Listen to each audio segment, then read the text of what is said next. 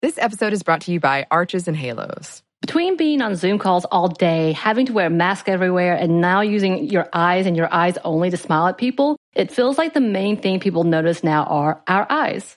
Arches and Halos is our favorite line of brow products that are so easy to find, pick up, and with a few quick steps, you can have the most amazing brows ever. They have an amazing range of products from tweezers, razors, pencils, pomade, mousses, and gels. Find Arches and Halos on your next trip to Target and Walgreens. Arches and Halos, professional brow grooming. Be bold, be you.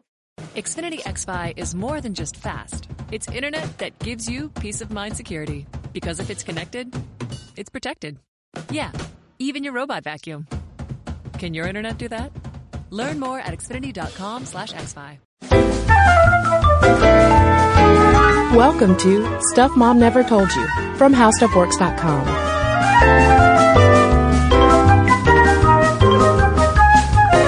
Hello and welcome to the podcast. I'm Kristen. And I'm Caroline. And since the holidays have arrived, we decided to talk about pie for an entire podcast. That's right. It's history. It's very multifaceted, beautiful, tasty, bubbly history. Yes, and there's lots of gender involved with pie making that we'll get into later. But first off, Caroline, I want to ask you what your favorite pie is. Or do you have a favorite pie? Are you more of a cake person? Well, I gotta say, I was not a pie fan when I was growing up. We didn't really do pies in the Irvin household. We're cake people. So pecan pie was as adventurous as we would get, honestly. I gotta say, I just prefer cake. Really? Yeah. So you don't have a favorite pie? No. Unless chocolate is involved. Really, then that's my only stipulation. Oh yeah, chocolate can absolutely be involved in a pie. Let me tell you. In fact, Caroline, baking fact about your co-host Kristen, I will not refer to myself in the third person anymore, is that my family, known recipe that I alone make is a French silk pie. Ooh. It's chocolate pie, and I make my own whipped cream topping, which is not a part of the recipe. I just put it on top. Because what makes a pie better than whipped cream? I know, nothing. You know? Yeah, absolutely nothing. So even though my family isn't super heavy in desserts, my mom always enjoyed baking, and so I kind of inherited that from her. And I love a good pie. And you know what? I'm going to say I prefer pie to cake. Because it's not as heavy as cake. Cake is a commitment. Yeah. Wow. See, I feel like pie with its pastry crust and its lattice work and its ooey gooiness, I feel like pie's kind of heavy. We're gonna have to agree to disagree. Pie wars. Well, it's not heavy actually, so I take back some of what I said. My mom does quote unquote make a pie sometimes. Lemon icebox pie, Ooh. But nothing about it is homemade. So it's the store-bought crust, and it is like the Jell-O, pudding, lemon pudding stuff with Cool Whip on top. And my dad eats it, and he's the only one who eats it. That actually sounds pretty good to me. But I guess that's only confirmation that I'm a pie person. Yeah. I'm a pie lady. But one thing though that is indisputable is that pie at least beats cake in terms of historical longevity. Yeah. Pies have been around for so long. Yeah, and they are very significant to pretty much every culture that has come before us. Yeah, we learned some tasty historical facts about pie from the American Pie Council, because yes, there's a pie lobby that exists, and also from the New York Times, both of which describe how pie has been around since the ancient Egyptians. I feel like the ancient Egyptians always factor into our Stuff Mom Never Told You conversations. And it was a very old culinary invention. Janet Clarkson, who wrote Pie, A Global History, says that once upon a time, everything baked in the oven that was not a bread was a pie. Right. And because the way that things had to be cooked and preserved, I mean, it's not like there were refrigerators or regular ovens hanging around. So often food would be put into this sort of terrible sounding clay-like pastry and baked in an effort to preserve it. And the first pies were actually made by early Romans, who then may have learned about it through the Greeks, who we think were the originators of the pastry shell, which they made by combining flour and water. Which sounds like such a basic thing. Obviously, it's kind of a cornerstone fundamental of baking, but that flour and water combo was pretty revolutionary. And those pies, using a pastry shell, a very rudimentary pastry shell, would have been a step above what they used to do, which would have simply been wrapping reeds or large leaves around meats in particular to preserve its juicy goodness. Just put that pie in some grass. Yeah, grass pie. Of course. Sounds like what I used to make in the backyard as a child. Anyway, so speaking of the Romans, they enjoyed meat pies during the dessert course. So pie was still a dessert for them, but it was meaty, not berry-ish. And the first published Roman pie recipe was for goat cheese and honey pie, which to me actually sounds incredible. Yeah, that sounds very good. And Cato the Elder, for instance, wrote about the most popular pie of his time, which was called placenta. Placenta pie. He wrote about this in De Agricultura, and I don't have the recipe for placenta in front of me, but I believe it is one of those savory pies that would have come out during the secundae mensa, or that dessert course. And I can only imagine the visual now being created in listeners' minds by the two words placenta pie. Well, I know what's being created in mine. Well, so anyway, let's travel to England in the 12th century. Pies, that's when pies originally appeared. And of course they were spelled very early Englishy with a Y instead of an I. And they were predominantly meat pies. We really don't get into sweet, fruity pies until a lot later. And during the Middle Ages, the pie crust, like I was saying earlier, was more of a baking dish. It was kind of a container and food preserver. And it was so sturdy that cooks actually might have reused it from time to time. Yeah, there's some medieval texts talking about how the poorer masses might have gotten the discards of this really thick, almost inedible pie crust from wealthier people's pies. But this was because of how meat was cooked at the time. It was cooked on an open spit, which rendered it drier and smaller because all those juices were being released. And so people started wrapping it up to keep that almost like a pot pie, to keep all that meaty, juicy goodness inside. And they called this bake meat, M-E-T-E. And so for hundreds of years, this primitive pie crust was really the only type of baking dish available. And fun fact, because it really served as a dish for your food rather than something that would enhance the flavor of, say, a dessert, the crust of pie was referred to as a coffin. Yeah. That's weird and morbid. Well, because at that time, coffins simply denoted baskets. Yeah, sure. All right. So. Well, often these meaty pies were made using fowl and the legs. The legs were left to hang over the side of the dish and used as handles.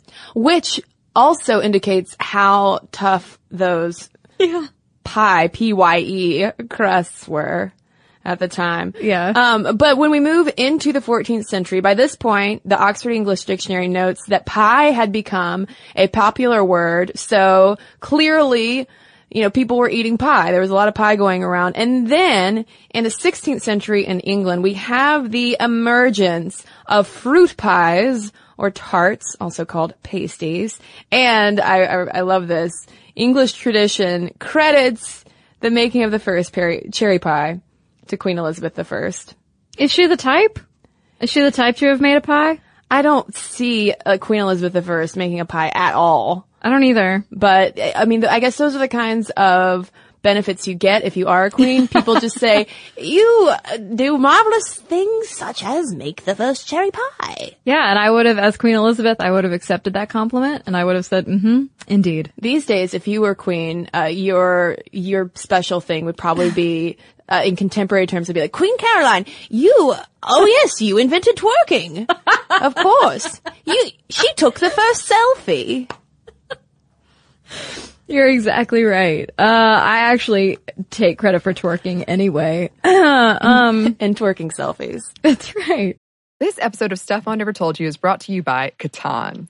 This summer looks a lot different than most. We're staying at home for the most part, and many events we usually look forward to are canceled. We find ourselves looking for new activities to enjoy at home. Catan is a board game for 3 to 4 players, ages 10 and up. Although many younger kids can play with initial adult guidance, it's a great way to keep families engaged and off screens, even if it is just for a little while. And those opportunities are hard to come by. Unlike the roll your dice, move your mice games, this is a little different. What are your experiences? The first time I played Catan was at our office game night. And it was so fun. It was quick to pick up. It was easy. It was social. We made it really competitive because we're a competitive group, but you don't have to. And what I thought was just going to be a short game among friends turned into an epic game night that we shall remember forever. Hours we played, hours. And yes, I lost, but I had fun. You had fun. Well, obviously it keeps you really social. And like you said, it is really easy to pick up, which is really nice right now. This year is the 25th anniversary of Catan. Get Catan at catanshop.com/mom. Listeners of the podcast get 10% off the original base game Catan by using the promo code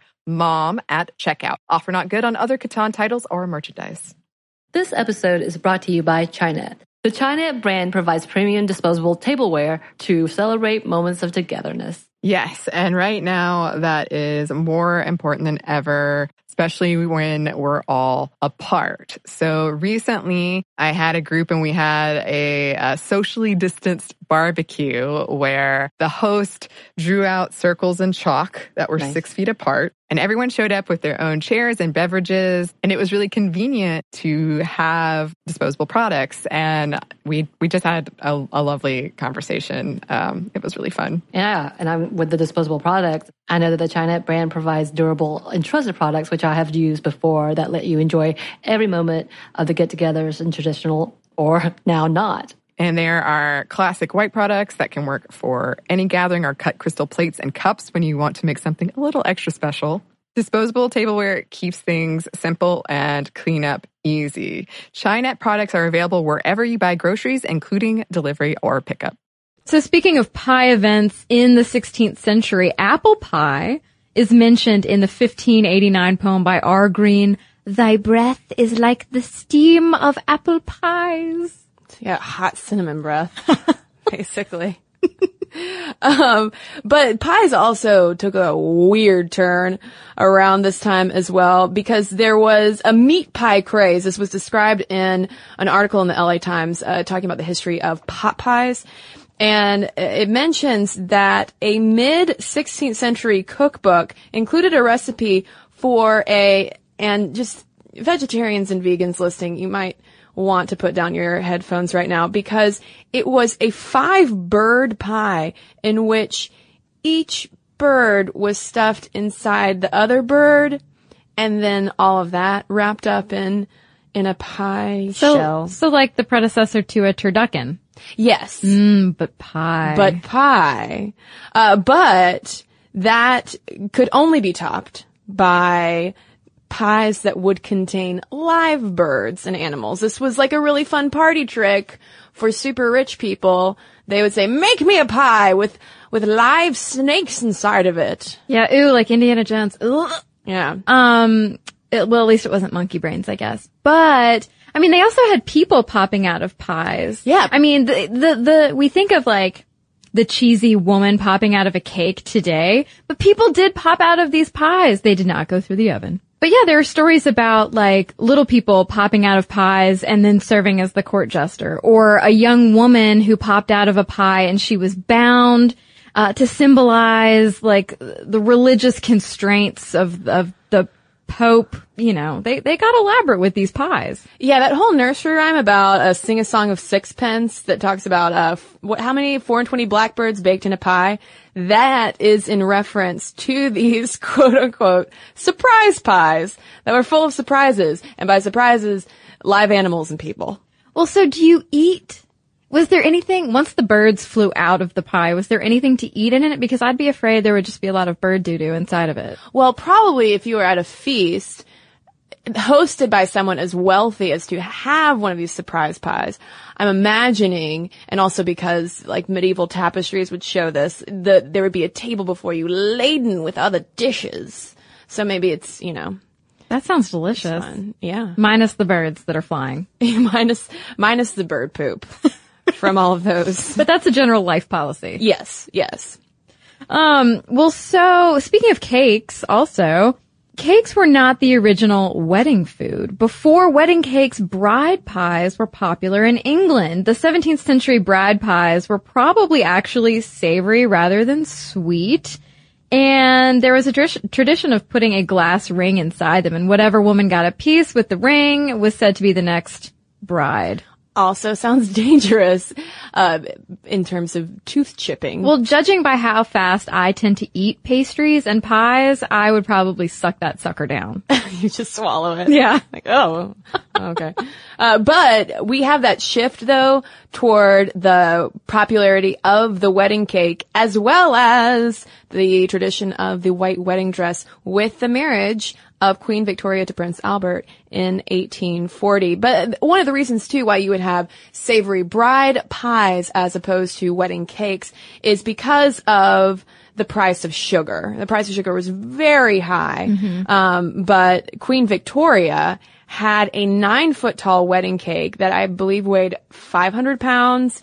But a lot of this was the product of people donating goods to this royal wedding feast, because even for a queen, all that sweet cake would have been such an exorbitant expense. Well, so, when the English colonists moved over to America, they brought the pie tradition with them. This is coming again from the American Pie Council and the New York Times and Time Magazine. The colonists basically ate pie out of necessity because it was an incredibly calorie-dense food, and like we said, it could preserve quite a few of their food items. Yeah, and Andrew F. Smith, who's a food historian and author, said that the crust was a bit of a problem because there were none of the old world grains, but if settlers had a pie tin and maize, that worked. And he talks about how pies use less flour than bread and could be easily and cheaply baked. And again, though, these early American pie crusts weren't so much intended to be eaten as designed to hold the filling during the baking. And during the American Revolution, the term crust was used instead of coffin. So we're still having evolution of pie making, even as the crust part is still not so much delectable. Well, and plus, pie was your handy-dandy finger food because before the mid-1800s, most Americans didn't have forks. We went for a long time in our nation's history without having many forks. So we were a nation founded upon Hot Pockets, essentially. Yeah, I think that this episode is brought to you by Hot Pockets. Now, even though most Americans didn't have forks before the mid-19th century, what we did have, though, was pumpkin pie. Because the first recipe, known recipe at least, for pumpkin pie was written in the 17th century in England. And it was really just like, hey, we've got this squash, spice it up, put it in one of your coffins, and bada boom, you got pumpkin pie. But then when we come over to the Americas, it wasn't popularized over here until the early 1800s. Yeah, it originated from the delectable British spiced and boiled squash. Boiled. They boiled it. We gotta soften it somehow. Well, I guess, yeah. Yeah, you're not wrong. But apple pie, another favorite. It's an old world fruit introduced by the colonists, and apple pies could be saved over the winter in ice houses. So it was a great, sweet, as we said, calorie-rific treat that they could rely on to get them through long, cold winters. Yeah, but speaking of that sweet treat, one of the appeals of an apple pie maybe was that it was naturally sweet because, again, these old world pies would not have had the benefit of sugar because, again, the price of sugar was so high for so long.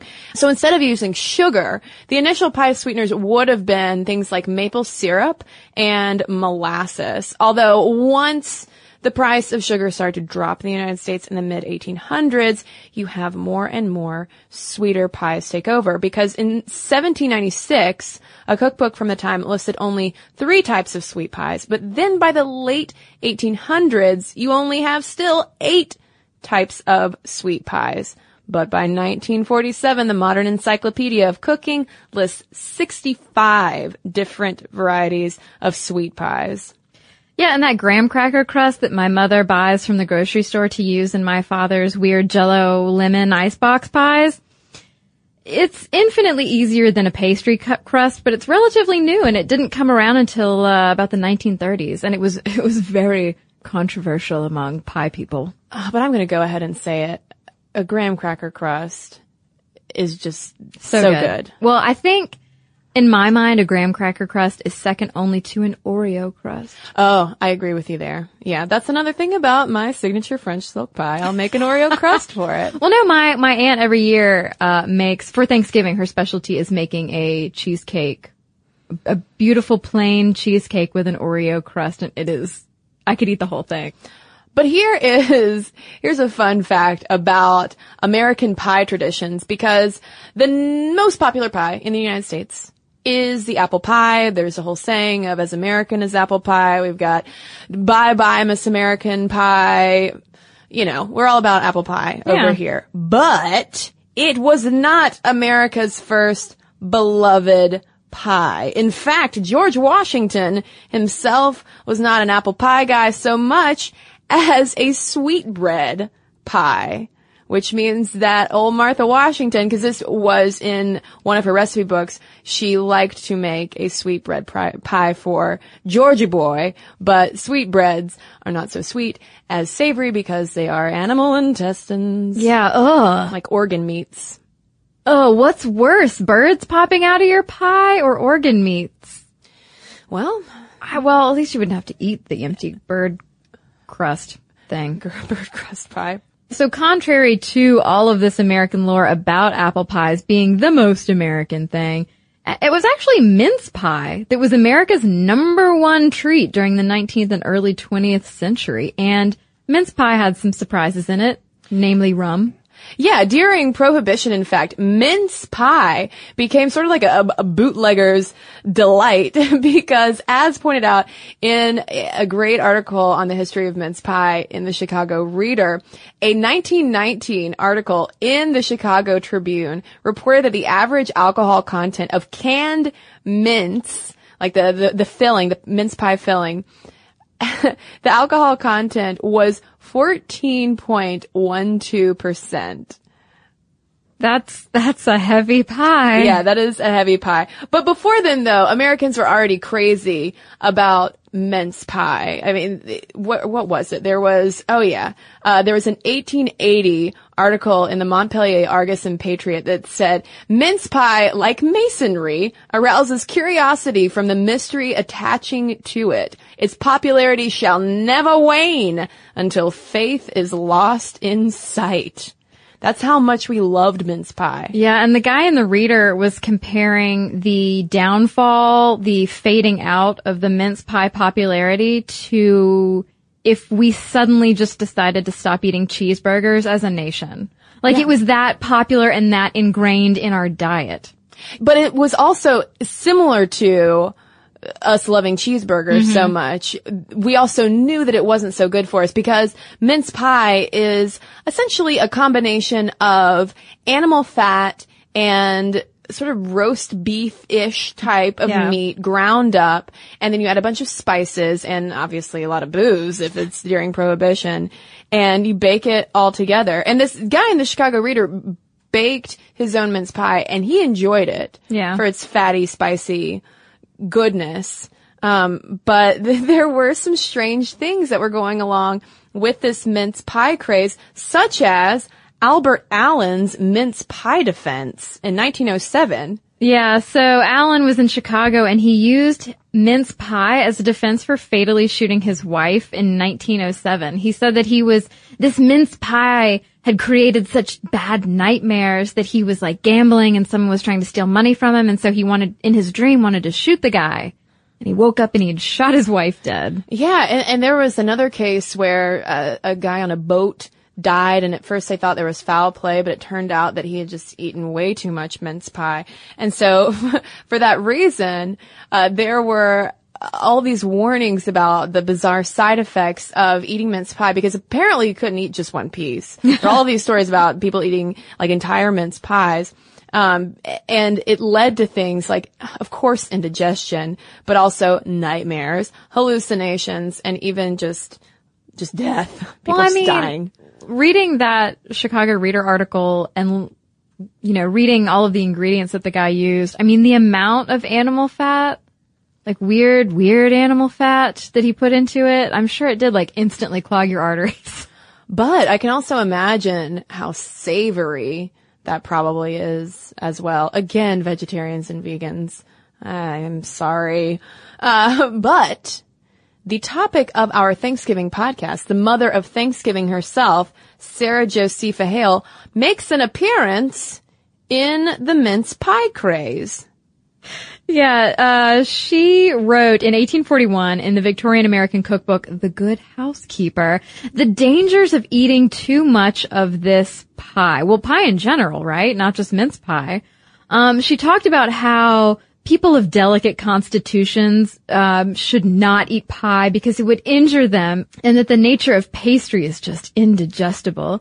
And so she said it would really be a great improvement in the matter of health if people would eat their delicious summer fruits with good light bread instead of working up the flour with water and butter to a compound that almost defies the digestive powers and baking therein the fruits till they lose nearly all their fine original flavor.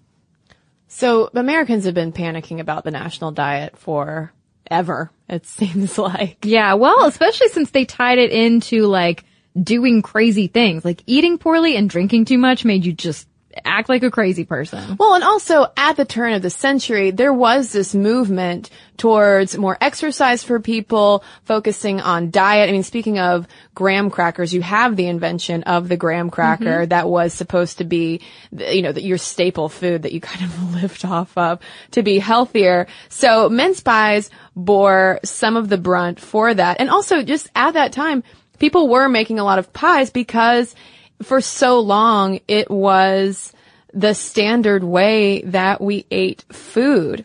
But pie making did go through a 20th century decline because of things like women entering the workforce. And so we didn't have all that time to make pies.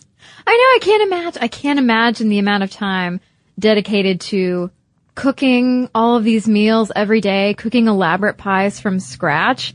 Pie making did rebound a little bit after World War II because modern food advances appeared that made pie making easier. You have things like shortening, you have ready-made crusts, box mixes, and instant pudding. You have refrigeration.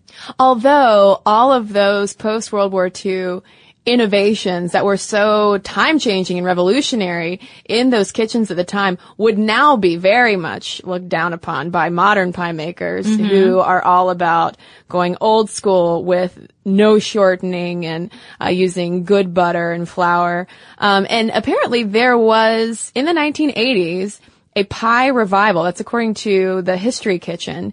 And I feel like pie making and baking is really regaining a lot of attention today as well. But it's funny to look back and see that the most popular pies in our country still harken back to those earlier eras of needing to preserve food, living off of the land, needing to have something to do with strange confounding gourds like pumpkins. Because according to a 2008 survey from the American Pie Council and Crisco, 19% of Americans prefer apple pie, followed by pumpkin at 13%, pecan at 12%, banana cream at 10%, and cherry at 9%. What I want to know is, where are the key lime pie lovers? Hello? Are you out there? Because I'm sitting here. And I love a key lime pie. Yeah, key lime pies are great. Maybe they had weird stipulations about the ingredients. I don't know. But I will say that cherry pie always makes me think of Twin Peaks as well, and it makes me crave cherry pie. God, I just want pie, Caroline. I know. I really just want a lot of food right now. Yeah. It's pie hour. and by that I mean lunchtime. But we've got to now talk about gender and pie, because there is a funny thing about pie wherein you don't see a lot of culinary evolution. We're still eating the same pies that our forefathers and foremothers were eating. And in a similar kind of way, pie making, the act of making a pie, is still very much linked specifically to the female experience. Absolutely. I mean, back in the day, that's who was in the kitchen making those pies, whether it was from scratch or whether it was using those modern pie advances.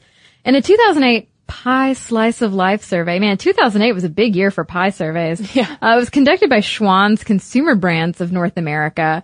They asked survey respondents which mother would make the best pie, because obviously it wouldn't be which person. It would have to be a stereotypical TV mom. Yeah, of course.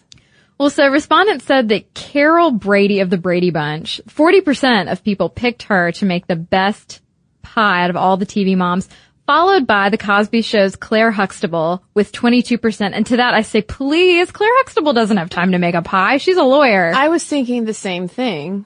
Well, anyway, coming in third with 16% was Desperate Housewives' Brie Vandekamp, and Everybody Loves Raymond's Deborah Barone with 13%. We should also note, though, that the same survey did also ask who makes the best pie. The number one answer was mom. Number two was, your grocery store. And number three was grandma. Yeah. So again, we have, women making the pies. And there is a book called Can She Bake a Cherry Pie? American Women and the Kitchen in the 20th Century by Mary Drake McFeely. And she talks about how in the rural America of the past, a woman's reputation might be attached to her pie making skills. And she talks about this folk song called Billy Boy, which I had forgotten that I knew. We used to sing it when I was a kid. And there's this verse about how, can she make a cherry pie, charming Billy? Because he's talking about this amazing woman that he met. And it's like, yeah, she might be great and really pretty, but can she bake you a pie? And he's like, yes, she can make a pie. She's the apple of my eye. And then they're like, okay, in that case, Billy, go ahead, marry this woman. Thank God. Because who cares about any other skills? Yeah. But even though as home cooking became less essential, McFeely says, pie making continued to be seen as a measure of a woman's true value. Yeah, I think women are kind of getting the shaft there if our skills and our value is based on our cooking ability. Although, like my mother in our house has always done all of the cooking. It just seems like it's more of the woman's domain. And much like Sarah Josepha Hale wanted Thanksgiving, for instance, to serve as a time for women to show off their culinary skills and really be able to get in there and celebrate a holiday for once, pies were kind of that bump up too. It was like, show off your skills with lattice designs, crazy things with crazy pastry shapes and things. Yeah, I feel like pie making is deceptively difficult because I've tried to make a number of pies, and honestly, one of the reasons why I make French silk pie is because it's so simple. You literally melt chocolate, melt butter, put in a bunch of sugar, and mix it until it's smooth, and pour it into an Oreo shell or whatever kind of shell you want.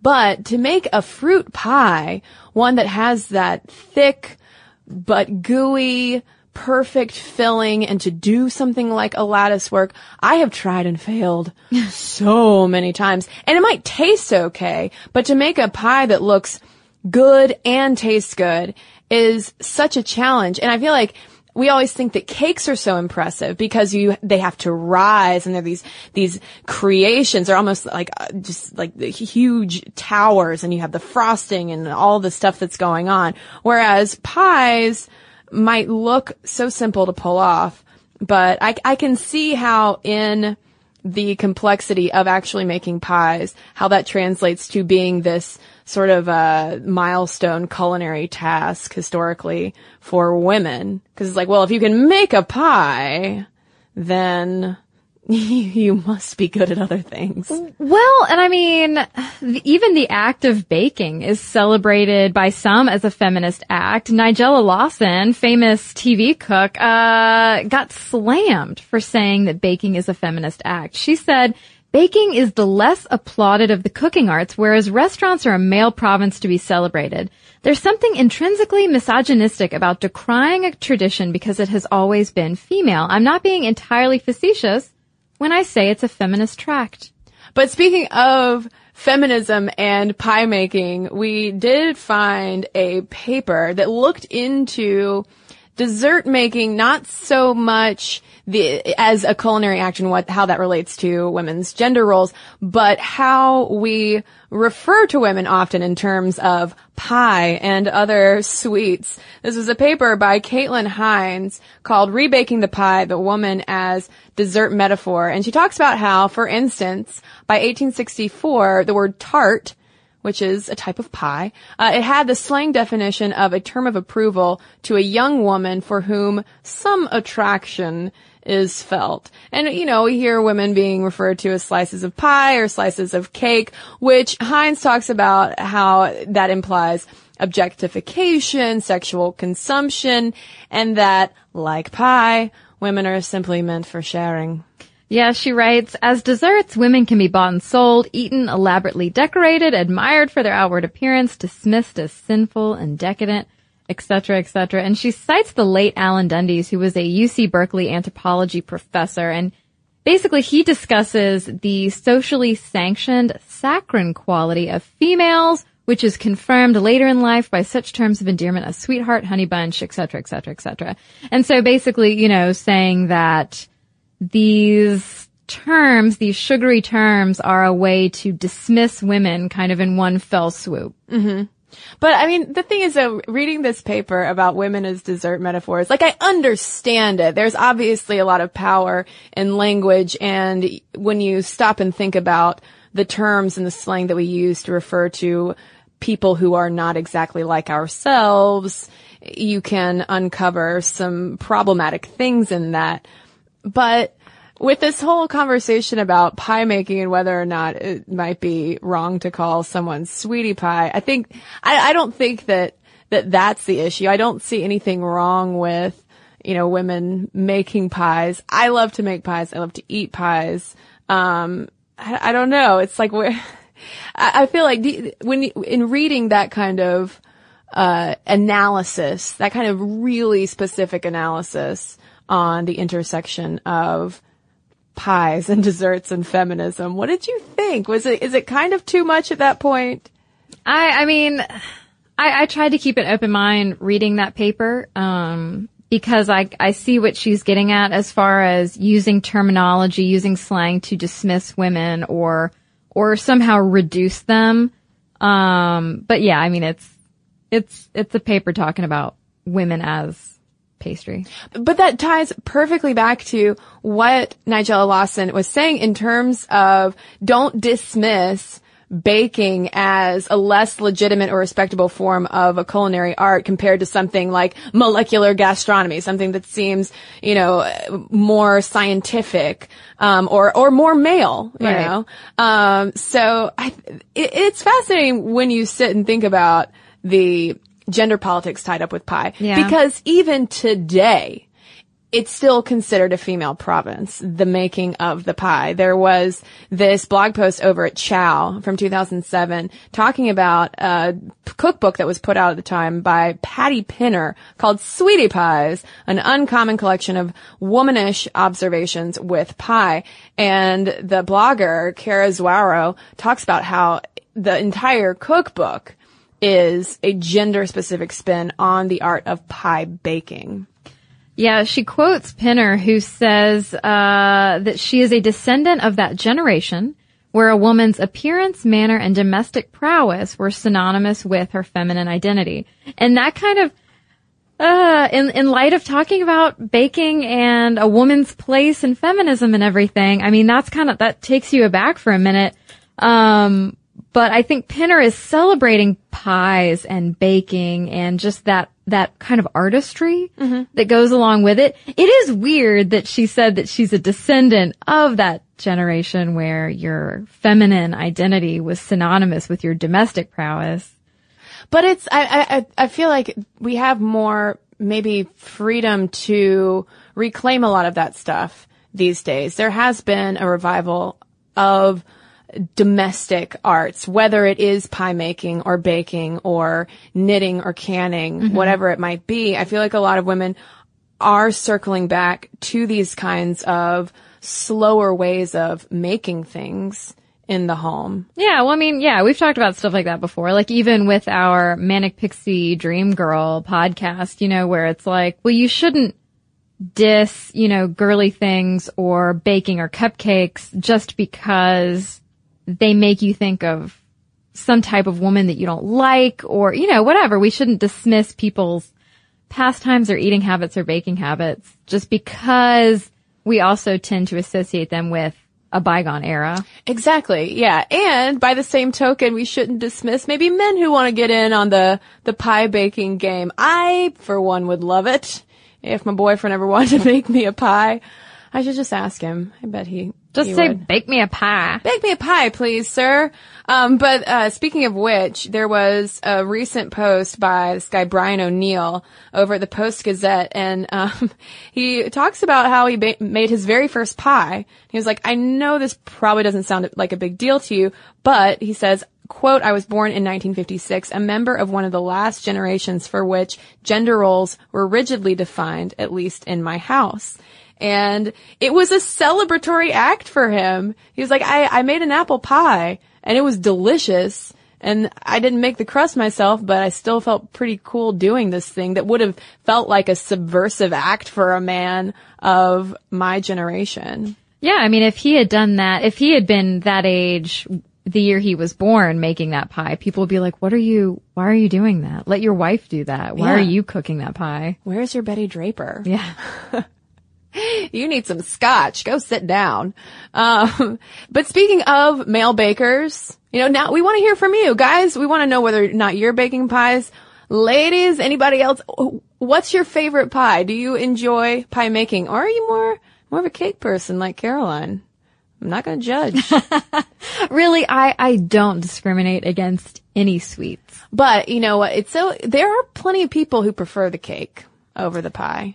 I'm just more in the pie camp, which may or may not have been part of my interest of pursuing this podcast topic. But yet again, I do feel like pie is one of those topics where it seems so simple and unassuming, but when you start unpacking the history, there is so much. Yeah, I mean, it fed entire cultures for centuries. Yeah. It was the way that people sustain themselves. It was brought to the new world, you know? It was entertainment. Yeah. It was, so many different things. And bride pie. Mm-hmm. I like that idea.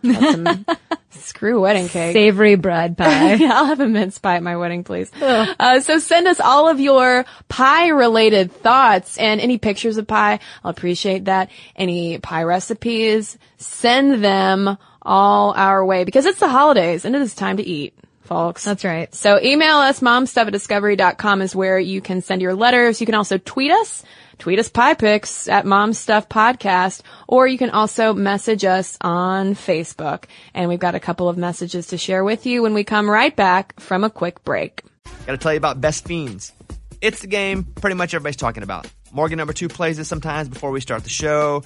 You know, it really challenges your brain with the fun puzzles, but it's also a very casual game, so it won't stress you out, which is perfect these days, right? What's great is you can use the game as a way to connect with your friends and your family, all while social distancing. The game is so much more than your average mobile puzzle game. It's 5-star rated with over 100 million downloads, thousands of fun levels, and tons of characters to collect. You know, there are new in-game challenges and events every month, so the game's always fresh. You'll never be bored with it. You can even play the game without using Wi-Fi. So, here we go. You don't want to miss out on the game. Join millions of Americans and a lot of us here on the show who are already playing this fun puzzle game. Download Best Fiends for free on the Apple App Store or Google Play today. Just go over there, hit download Best Fiends for free, Apple App Store or Google Play. That's friends without the R, Best Fiends. Check it out. I do think you'll like it. Friends without the R, Best Fiends. This episode is brought to you by Quip. When's the last time you got rewarded for brushing your teeth? With Quip's new smart electric toothbrush, good habits can earn you great perks like free products, gift cards, and more. The Quip Smart Brush for adults and kids connects to the Quip app with Bluetooth, so you can track when you're brushing, get tips, you can earn points, and you can redeem those points for rewards. Already have a Quip? Upgrade it with a smart motor and keep the features you know and love. And beyond the brush, Quip has everything you need to build a complete routine. Eco-friendly solar battery charger to power your Quip with sunshine, and the refresh bag to bring you good oral care habits everywhere you go. Plus, you can get brush head, toothpaste, and floss refills delivered from $5, and shipping is free. How smart is that? Start getting rewards for brushing your teeth today and go to getquip.com/stuffmom right now to get your first refill free. That is your first refill free at getquip.com/stuffmom. Spelled GETQUIP.com/stuffmom. Quip. Better oral health made simple and rewarding. And now back to our letters. So we have a couple of letters here from our episode on fashion, a fashion revolution. And this first one is from Lisa. She writes, I am a plus-size woman, size 24, and I'm also a teacher at a local high school. I've always been self-conscious about my weight because I haven't always been plus size. I realize that I have a great power to influence how young women see themselves just by the way that I talk about and dress myself. Can it be hard to find fashionable plus-size clothes? You betcha. But the hunt is with it for me. I am still young, 27, and I know that my students are looking at me as a role model. What kind of message would I send if I wore clothes that didn't fit properly, baggy, or too tight, or if I hunched and was constantly trying to hide my body? I'm a fun, smart, likable person, and my weight has nothing to do with that. I try to look my best every day so my students see that it doesn't matter what size you are if you love yourself and love others. I want to show them a woman who is not ashamed of herself in any way, a woman who knows it's what's inside your head and your heart that matters. And how do I accomplish that? By my demeanor, my carriage, and my style. Let's stop worrying about our size and worry more about our self-worth and the messages we are sending to the next generation of women. Hear, hear, Lisa. Good for you. I have a letter here from Danielle about our fashion episode, and I just want to say thank you for including the picture of your freaking adorable dog. I squealed. So Danielle says, I'm an overweight 23-year-old woman, and I have struggled with finding cute clothes that are well made for years. I am so glad that you did a podcast on the world of fashion, and even though I am a plus-size woman, I had never heard of the fashion movement. I don't know how that is even possible, but I loved it. Although I'm one of the women who is trying to get healthier and work out a few times a week, which is when I tend to listen to your podcast, I do love being able to find clothes that fit my body now so that I can still look and feel good while trying to maintain a healthy lifestyle. Also, you asked for places to find cute plus-size clothing, and one site that I found that I really like is simplybee.com. I just got a Christmas dress from there and I'm eagerly awaiting its arrival. So awesome. Thank you for your letter, Danielle. And thanks to everybody who's written in. Momstuff@discovery.com is where you can send your letters. You can follow us on Twitter at MomStuffPodcast. Find us on Facebook and like us while you're at it. We're on Tumblr as well at stuffmomnevertoldyou.tumblr.com and also on Instagram. Oh, please Instagram us your pie pictures. We are at Stuff Mom Never Told You. And last but certainly not least, you should head over to YouTube and check us out over there too. We're at youtube.com/stuffmomnevertoldyou. And don't forget to subscribe. For more on this and thousands of other topics, visit howstuffworks.com.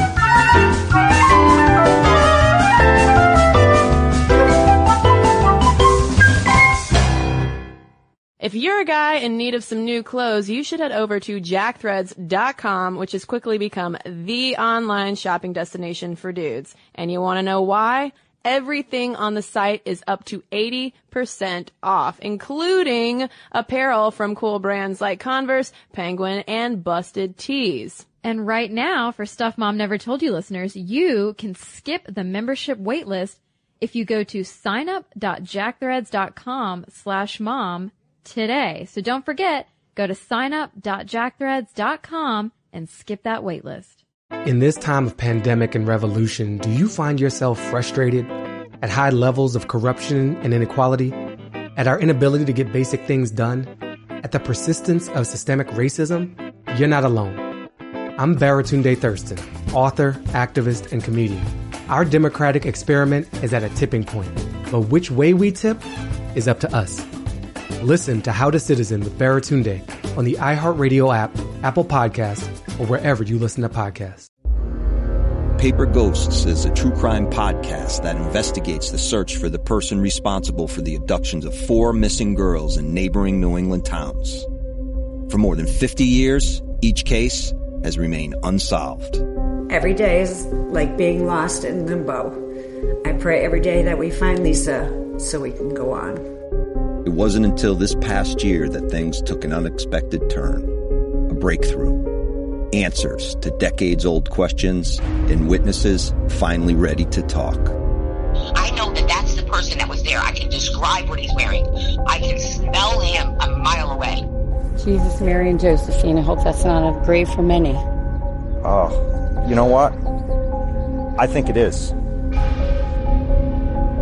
Listen to Paper Ghosts on the iHeartRadio app, Apple Podcasts, or wherever you get your podcasts.